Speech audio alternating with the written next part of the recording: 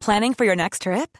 Elevate your travel style with Quince. Quince has all the jet-setting essentials you'll want for your next getaway, like European linen, premium luggage options, buttery soft Italian leather bags, and so much more. And is all priced at 50 to 80% less than similar brands. Plus, Quince only works with factories that use safe and ethical manufacturing practices. Pack your bags with high-quality essentials you'll be wearing for vacations to come with Quince. Go to quince.com/pack for free shipping and 365-day returns.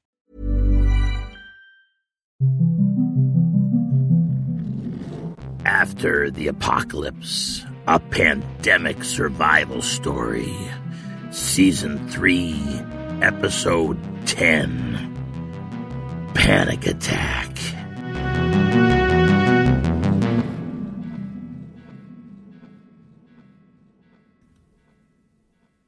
A bell rang out.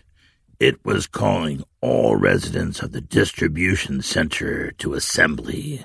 Like a ship's bell, it tolled a sharp, bright clang with every crank of the handle. The citizens were starting to gather in the courtyard behind the administration building. Michael turned away from the office window and let the red curtain fall back into place. In a few minutes, he'd have to address the community. They had a right to know what was going on. He would need their support when he responded to whatever happened next. He had to get himself under control. He couldn't let them see his worry and anxiety. The future of the DC hinged on his ability to demonstrate leadership and make the right decisions in the coming hours. In a moment of uncertainty that could very well determine the success or failure of their community, it had fallen on him to lead. He didn't want to lead. He was a fighter. He was a fixer. He was a good instructor and right-hand man, but he didn't feel like a leader. He knew he had to inspire these people in the true sense of the word right now, to fill them with spirit, fighting spirit.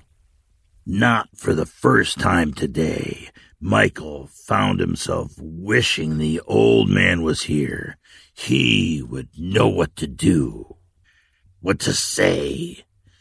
Michael tried to summon his courage, but was afraid, more than afraid, nervous, like a deer in the headlights, not knowing which way to run, with the machinery of death bearing down. How could he lead when he wasn't even sure what to do himself? Mags had always been sure of what needed to be done and why. She was a rock for this community, and truly she was a rock for him. Someone he could count on, a voice of reason, part of the foundation on which he based his role in this new society. But she was laid up in the makeshift infirmary with her injuries now, in and out of consciousness, maybe dying. Oh, God! What would he do if she died? What could he do? How would the community survive? When would the death and chaos stop? Michael put his hands to his face, rubbed his eyes, and let out a long, plaintive sigh. He quickly looked around to make sure no one saw him. He couldn't give in to the fear. He couldn't panic, at least not in public. He had to put on a brave face, even if he didn't feel it on the inside, and keep moving forward. And the first step was to face the community, to tell them what was happening. to take in their fear and panic as his own, to pile their fear and panic on top of his own growing uncertainty and self-doubt. He had to take it all for Mags and be the leader this moment called for. Michael entered the rear courtyard from the administration building back door and forced himself to look straight on at the survivors crowded there. There was a palpable sense of unease in the crowd. Some people milled about nervously or shifted from foot to foot. Some were engaged in agitated conversations. A woman was crying as she clutched a confused child. The children. He hadn't thought about it until now. Should the children be here? Should they hear this news? His knee-jerk reaction was to protect them from the shock of it. But then, as he considered more, he figured they were entitled to be here. These children had all seen the death and destruction wrought by the virus. They were callous to hard news by now.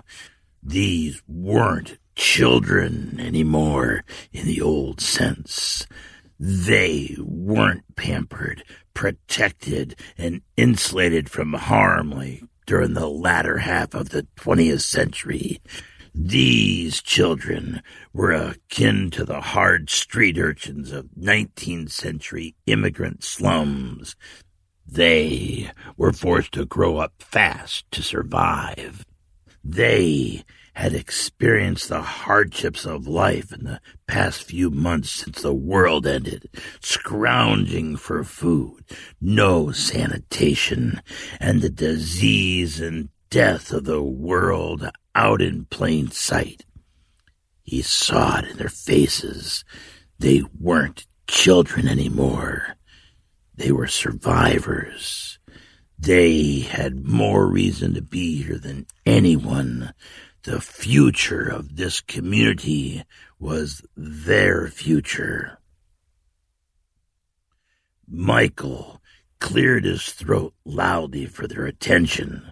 Their faces were painted with apprehension.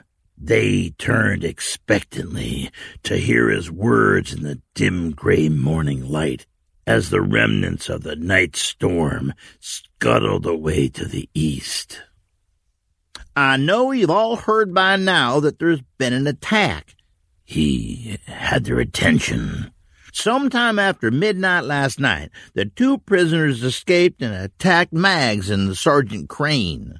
Mags is hurt pretty bad and in the infirmary being watched. Sergeant Crane, unfortunately, didn't pull through and passed from his injury this morning. Crane was a good man and a good citizen. We will miss him. Michael paused, forced himself to make eye contact, and willed the tremolo of fear from his voice. I know you're all probably wondering what this means for our community and what we are going to do now. He shook his head slowly and raised his hand. Frankly, this is a terrible tragedy and a setback to our mission here, but we need to pull together and keep working. He paused again and finished his thought, speaking as much to himself as to them. We need to be strong, and we need to be brave. That's the example that Mag set for us. A man stepped forward. His eyebrows were furrowed and his face a hard mask of emotion. How did this happen? We knew Tasker and Harlan were dangerous. How did they escape? Wasn't someone guarding them? What are we gonna do about it? The words exploded, rapid fire from him like a bursting balloon. Ray, does it really matter how they got out? We're not set up to be a high-security prison. They got out. They attacked our people. They're gone. As to what we're going to do now, we're considering our options and the best path forward. That's crap, Mike, and you know it. We should have killed those two when we had the chance. They wouldn't have hesitated if the shoe was on the other foot. A murmur of agreement rose from the assemblage. Mags decided it would be best to hold him, but what's done is done. We need to think about the future. Ray spat the words back. The future? What kind of future will we have when those two bring the rest of those killers back here? How are we going to protect ourselves? Michael saw the crowd becoming more agitated as fear swept through them like another killer virus. Ray, calm down. You're scaring the kids. We sent some men after them. We might be able to intercept them before they cross the river. If we can't, we'll get ready to fight to keep what we've built here. Ray had a look of doubt on his face. Are you kidding? You've seen those guys. How are we going to stand up to those heavily armed gangsters? Ray, honestly, we're still working out the plans, but we've got good organization and good people here. I wouldn't bet against us. I'll be honest with you, too, Mike. I'm not sure I like the odds. I lost my family to the plague. I don't want to lose anyone else. If you can't come up with a plan, I'm taking me and mine, and we're getting out of here. We'll go someplace safe. Why stay here when you know those killers are coming? Michael now shook his head. Ray, you're free to do what you want, but I'll tell you one thing I know for sure. There is no place safe now. The only safe places are the ones we make. You can go, but I'm staying, and if it comes to a fight, I don't intend to give up, and I don't intend to lose. Michael addressed the larger gathering in an appealing but resigned voice. What we build here, what we're gonna build here is special. It very well may be our last chance for a life worth living, and I can use your help. Our community could use your help. If you want to leave, let me or Becca know. If you're going to stay, we will continue to build a safe place here. Michael turned away from the gathering and tried to walk with an air of confidence back to the door. Once inside, he was shaken and unsteady. If he admitted it to himself, he felt the same panicked urge to flee that the people did. But deep down inside, something told him to hang on, to face the coming storm. But they did need a plan.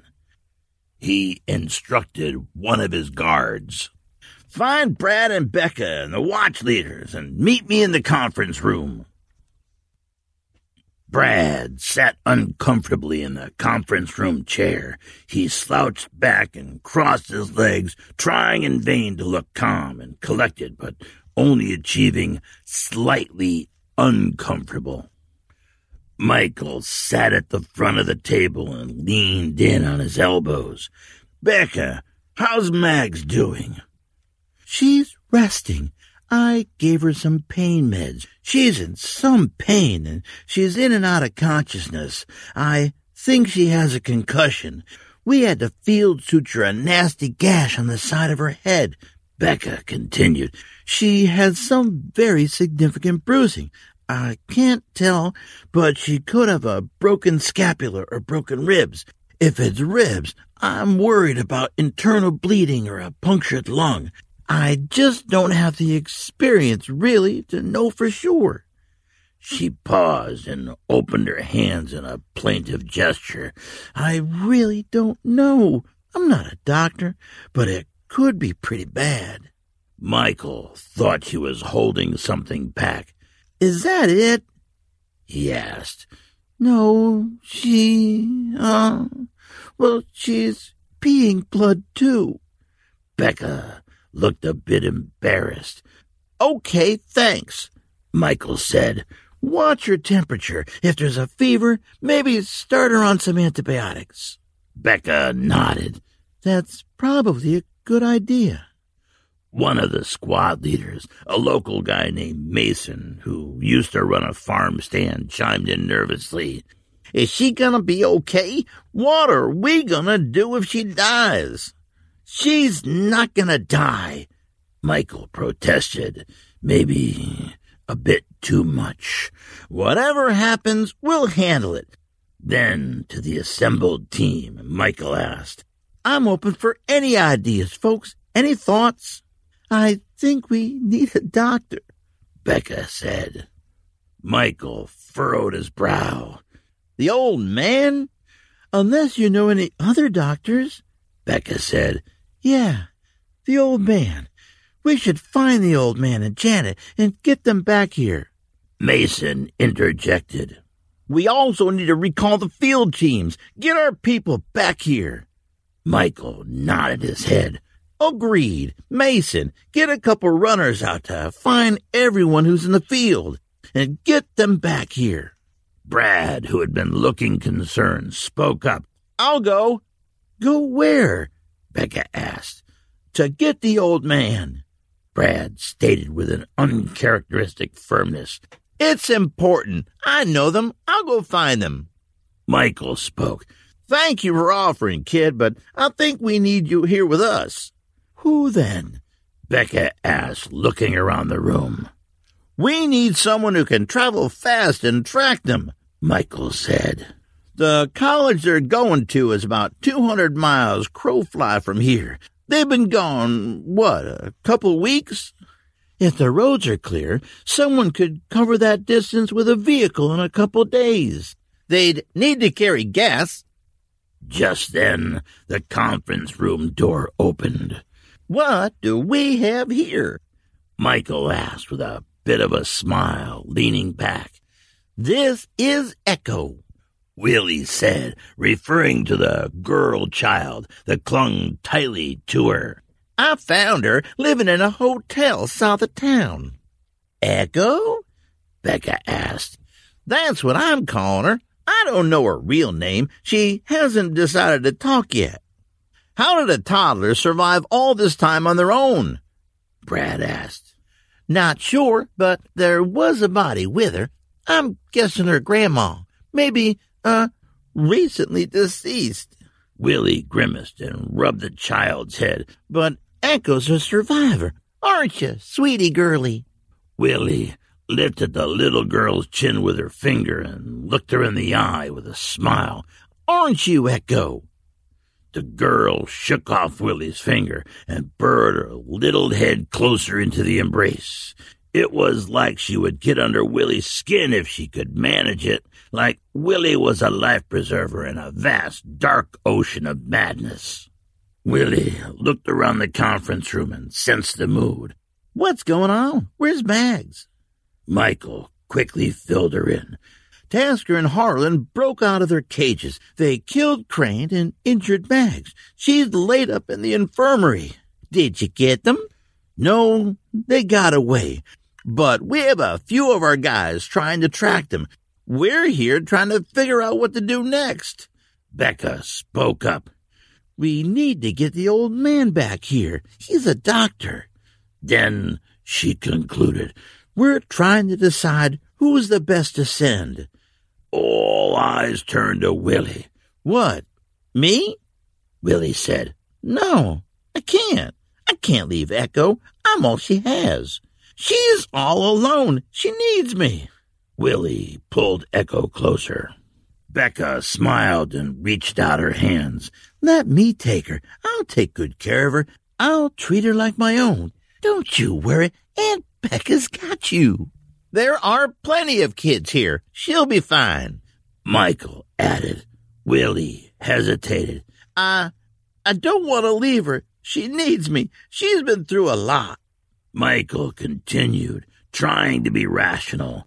Look, we need to get them back here. We can't risk Mags dying. For all we know, that king and his army will show up here in a couple of weeks, and the people are already scared. We need Mags. We need the old man and Janet, and we need them back here, or we could lose everything.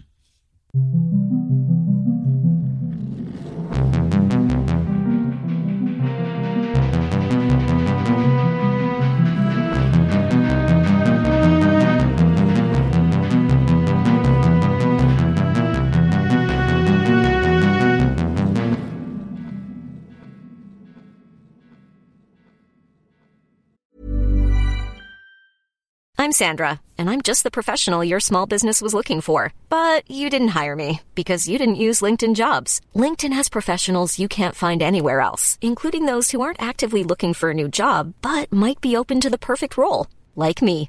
In a given month, over 70% of LinkedIn users don't visit other leading job sites. So if you're not looking on LinkedIn, you'll miss out on great candidates like Sandra. Start hiring professionals like a professional. Post your free job on linkedin.com/people today. Hey, I'm Ryan Reynolds. At Mint Mobile, we like to do the opposite of what Big Wireless does. They charge you a lot, we charge you a little. So naturally, when they announced they'd be raising their prices due to inflation, we decided to deflate our prices due to not hating you. That's right. We're cutting the price of Mint Unlimited from $30 a month to just $15 a month. Give it a try at mintmobile.com/switch. $45 up front for 3 months plus taxes and fees. Promo rate for new customers for limited time. Unlimited more than 40 gigabytes per month. Slows full terms at mintmobile.com. Hello, my Survivor friends. Let's insert the sound effect of a champagne cork popping because this is it. The halfway point. Emerging from the mist like a lost private island oasis in the apocalyptic storm. Who would have thought? Here we are, Season 3, Episode 10. We dropped our first episode almost exactly 2 years ago. Who knew? I mean, I've been a podcaster since 2007 or so, and a creative writer my whole existence. But something happened when the pandemic hit in 2020 that shook these stories loose, and I decided to create this audio narrative about the apocalypse for you. I started writing these as an experiment, and I enjoyed the writing, and I dug the results enough to codify it into this thing we have here today. And my plan has always been to have a 100-episode run. Can't help myself. I suffer from Roman numeral syndrome. A century of episodes broken into 5 seasons. And here we are, halfway. So unless I accelerate things, or I have a total meltdown, we have about 18 months to 2 years ahead of us. So fill those canteens and pull your face coverings tight as we push forth into the sandy storm of dark creativity that is the After the Apocalypse experience. So I'm still on the artificial intelligence topic this week because it's fascinating. Remember last episode I talked about the new generative AIs? I spent the last couple of weeks playing with the text-generating open AI platform, ChatGPT. That's the one everybody's talking about. And it's frighteningly good. And I will give you a few examples. So, I asked it the following simple statement. Write me a short poem about the apocalypse. And I even misspelled apocalypse. And it came back with, as the world... I should put on some sort of AI voice, right? I don't have an AI voice. As the world falls into darkness, the apocalypse approaches with a mournful cry. The skies are filled with ash and smoke.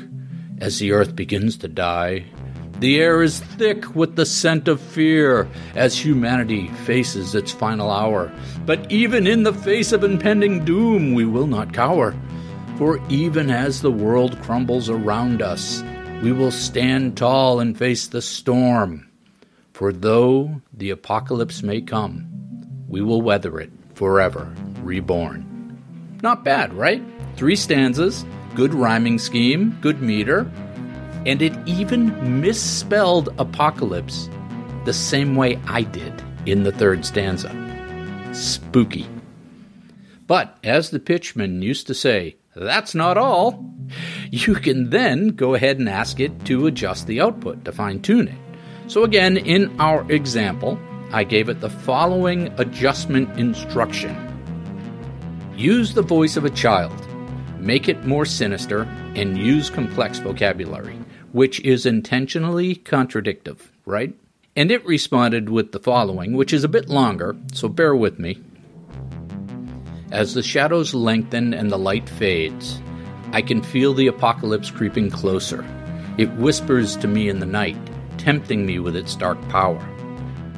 I am but a child, small and weak, yet I am drawn to the darkness within. For in the face of the end of all things, I am filled with a wicked grin. I revel in the chaos and destruction as the world crumbles and falls. For in the apocalypse, I am untamed, a creature of darkness free to roam. So let the apocalypse come, let it take hold, for I am ready to embrace the end. With malice and glee, I will watch it unfold as the darkness consumes me, my soul to rend. So, very interesting where it took this one, right?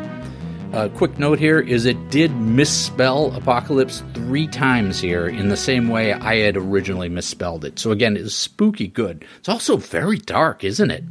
Yeah, I didn't say anything about a child being turned to evil, but in the first version it ends with hope for humanity's rebirth.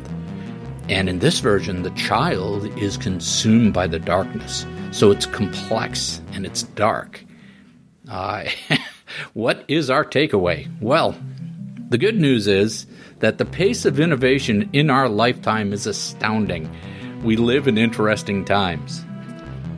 The bad news is that we'd all better hold on to our seats because there is a huge wave of disruption coming in the next decade or so. By the time I get to episode 100, my writing may have become as obsolete as the morning newspaper on your doorstep, which reminds me of a Pink Floyd lyric from the song Brain Damage off of Dark Side of the Moon. The lunatics are in my hall. The paper holds their folded faces to the floor, and every day the paper boy brings more. Indeed, the lunatic AIs are in our halls. And I have a prediction for you. In 2023, not long from now, we will see a venture-funded AI publishing house emerge, where they are able to use analytics to determine what people are reading and listening to in real time, and then have the AI create that content immediately to fill that need. So here's how it's going to work. You're going to be talking about how much you love stories about rutabagas from outer space with your friend on social media, and then the same day, you're going to be offered a bunch of rutabaga-themed outer space stories in all your ads online. That's how it's going to come. So a couple of updates before I let you go. I have finished loading all these outro sections with all their links to my website over at oldmanapocalypse.com. Click the tab that says Posts and Content, and you will see them all there in the date order that they were released. And remember, if I was talking about some content like Love, Death, and Robots or Stranger in a Strange Land or Day of the Triffids, those links will be where I talked about them.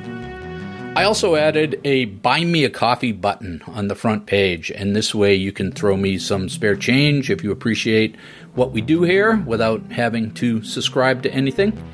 There are also links to all my social media and a contact form if you're dying to ask me something. And that number again is oldmanapocalypse.com. AI operators are standing by. As we say goodbye to 2022 and look forward to 2023, thank you for joining me on this journey. I appreciate you. So stay warm and keep surviving. Links are in the show notes.